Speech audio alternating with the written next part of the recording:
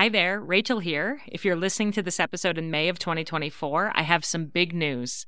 After selling out during the holiday season, my Flecks of Gold journal is available for pre-order right now and will be shipping to your home by the end of June. To celebrate, we're running an amazing pre-order sale for Mother's Day. Purchase the journal before May 13th and you'll get $10 off every journal. This is our best price of the year, even better than Black Friday, so it's the perfect time to stock up for gifts for family and friends. This 3-year journal helps mothers to notice, savor, and write down the fleeting golden moments that they experience with their children each day. So go to 3and30podcast.com/flecksofgold to reserve your copy, and you'll also see our brand new cover colors, as well as our new cover option, which is a wipeable vegan leather. So again, go to 3and30podcast.com/flecksofgold to pre-order your journal, and from now until Mother's Day 2024, they'll be marked down by $10 each. I can't wait for you to experience the magic of this beautiful gratitude journal for mothers. Welcome to Hidden Gems, a special series of the 3 and 30 podcast. I'm Rachel, and I often talk about uncovering the magic and finding the flecks of gold in our motherhood. Well, our library of almost 300 podcast episodes is a treasure trove of information and inspiration, but it might feel intimidating to sort through it all and find the hidden gem that you need right now within your motherhood journey. So as part of this new series, each Thursday in April and May, I'm going to uncover a hidden gem from our podcast archives for you. These episodes will consist of one takeaway from one of my favorite previous episodes of 3 and 30. I hope this will be a quick midweek nugget of wisdom for you, and if you want to hear the full episode, we will of course link that in the show notes. This week, we're sharing an excerpt from episode 174, Why to Try a Creative Hobby Even If You Think You'll Stink at It, with Lisa Funk. Lisa is the founder of Hand Lettered Design, and she's a mother of 4. She has struggled with depression and anxiety and has discovered a variety of tools that have helped her reclaim her happiness and her mental health, namely through creativity and hand lettering. I love how this takeaway goes along with Ali Roper's episode that aired on Monday, about why to continue learning as a busy mom and that your brain is not mush. I knew I wanted to air this takeaway from Lisa as more encouragement that creating and learning just for fun is so important. We want that for our kids, and this takeaway gives you permission to want that for yourself as well. And while Lisa focuses on creating with your hands, I believe that you can apply this to reading, writing, listening to a podcast, or learning or creating in any way that brings you joy. I hope this excerpt gives you encouragement, permission, and even a laugh as she talks about her love and commitment to dance parties at home, not because she's particularly good at dancing, but solely because dancing is fun for her. Before we jump into that excerpt, I am so excited to tell you about a project I've been working on behind the scenes. Who has been listening to 3 and 30 long enough to remember my workshop, Declutter Your Motherhood? I loved teaching this in-person workshop pre-pandemic, and I'm so excited to announce that I am finally turning it into an online workshop that will be available for purchase in the next month or so. By way of background, I taught this workshop to in-person groups many times in 2018 and 2019, but I had to cancel my workshop in March of 2020 for obvious reasons, and then I had to cancel my workshop in April of 2020 as well, because lo and behold, the pandemic was still raging. And then I decided to put the workshop on hold indefinitely while I tended to other aspects of my business and a year of virtually schooling my kids. Those were such crazy times, weren't they?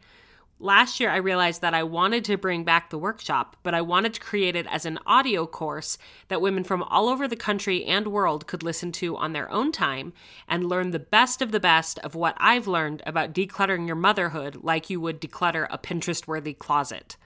The workshop will all be released on a private podcast feed so you can consume it at your own pace, and it includes a PDF workbook to help with deep thought work and reflection as you learn. I have to say, these past few weeks, as I've been working hard behind the scenes to prepare this workshop, the wonderful memories from hosting it over a dozen times have come flooding back to me. I've really missed teaching it and learning alongside the amazing women who attended, and I just can't wait to offer it to you in this new format. It's such a fun and impactful workshop, and if you want to get on the email list to stay up to date on when the course will be released and all the details to come, all you need to do is text the word waitlist to 33777. That's the word waitlist, WAITLIST, to 33777 for more details to come soon. I simply cannot wait. Okay, without further ado, here is this week's hidden gem from Lisa Funk. So my first takeaway is to create for the process, not because you're good at it. So I think that there is a stigma with creative hobbies that we should only do them if we are immediately good at them or if we are committed to working our butts off to be good at them. Like it has to be with the goal of, I'm going to be really good at this, or I'm going to try it and see if I'm really good at it. But what if we just decided that we could choose things that we enjoy doing, even if we aren't the experts right away or ever? Yeah. So the example that I like to use here is that I love to have dance parties with my kids or by myself or with my friends. If you come over to my house, we can have a dance party. And let's just be very clear. I am not a good dancer. Like by any stretch of the imagination, no one has ever told me that I'm a good dancer because I'm not. And I don't plan on improving my dancing. I don't plan on ever, I mean, I'm not saying I couldn't ever take a class. Sure, I could if I thought it was going to be fun. But I don't do this because I plan on being on stage or having a career or showing off my dancing to anybody else. But I do it because it's fun. I love dancing for the experience of dancing. And it's super fun for me to do it, even though I'm not quote unquote good at it. Yeah. So I just use that example because how many of us do like to just dance? Or maybe I like going for walks. Am I like really good at walking? I don't know. Who cares? I love the experience. And so I keep doing it because it's fun and I'm not doing it for the end result. And so I think that's something we can relate to a creative hobby. I think it's a totally different way to approach creative hobbies. Is this something that I can enjoy doing and not only do it if I'm naturally good at it? And sometimes it takes a little bit of mindset shift and some thought work to be able to enjoy something because we've been so conditioned that we should only do hobbies if we're good at them.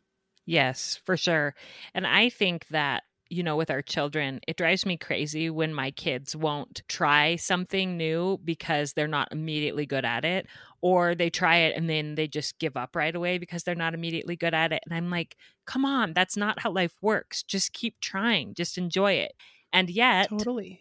I do the same thing. And it's almost like I've given myself permission. Like I'm an adult now, therefore I only have to do things that I'm immediately good at, which isn't true. Just the benefit that comes to our kids from trying new things, it's the same as the benefit that comes to us. And I also think that really goes back to we are willing as moms to invest in our kids having new experiences. Oh my gosh, 100%. And gaining new hobbies and trying things. And we don't say to them, well, are you going to be a concert pianist? If not, I'm not paying for these piano lessons, and yet for ourselves, we're like, I can't invest in that class or those materials for this hobby because I'm not going to use it for a job. I'm not going to sell it somehow. Or when really we should be giving ourselves the same permission we give our children to explore and learn and grow and just enjoy something meaningful and fun. Yeah. And think about like when your kids are creative, and your kids are super creative. I love seeing all the things that you share. When my kids do creative things, it just fills me up. I just love it. And how many of us are like, I love it when they're off their screens and they're using their creativity. They're creating things.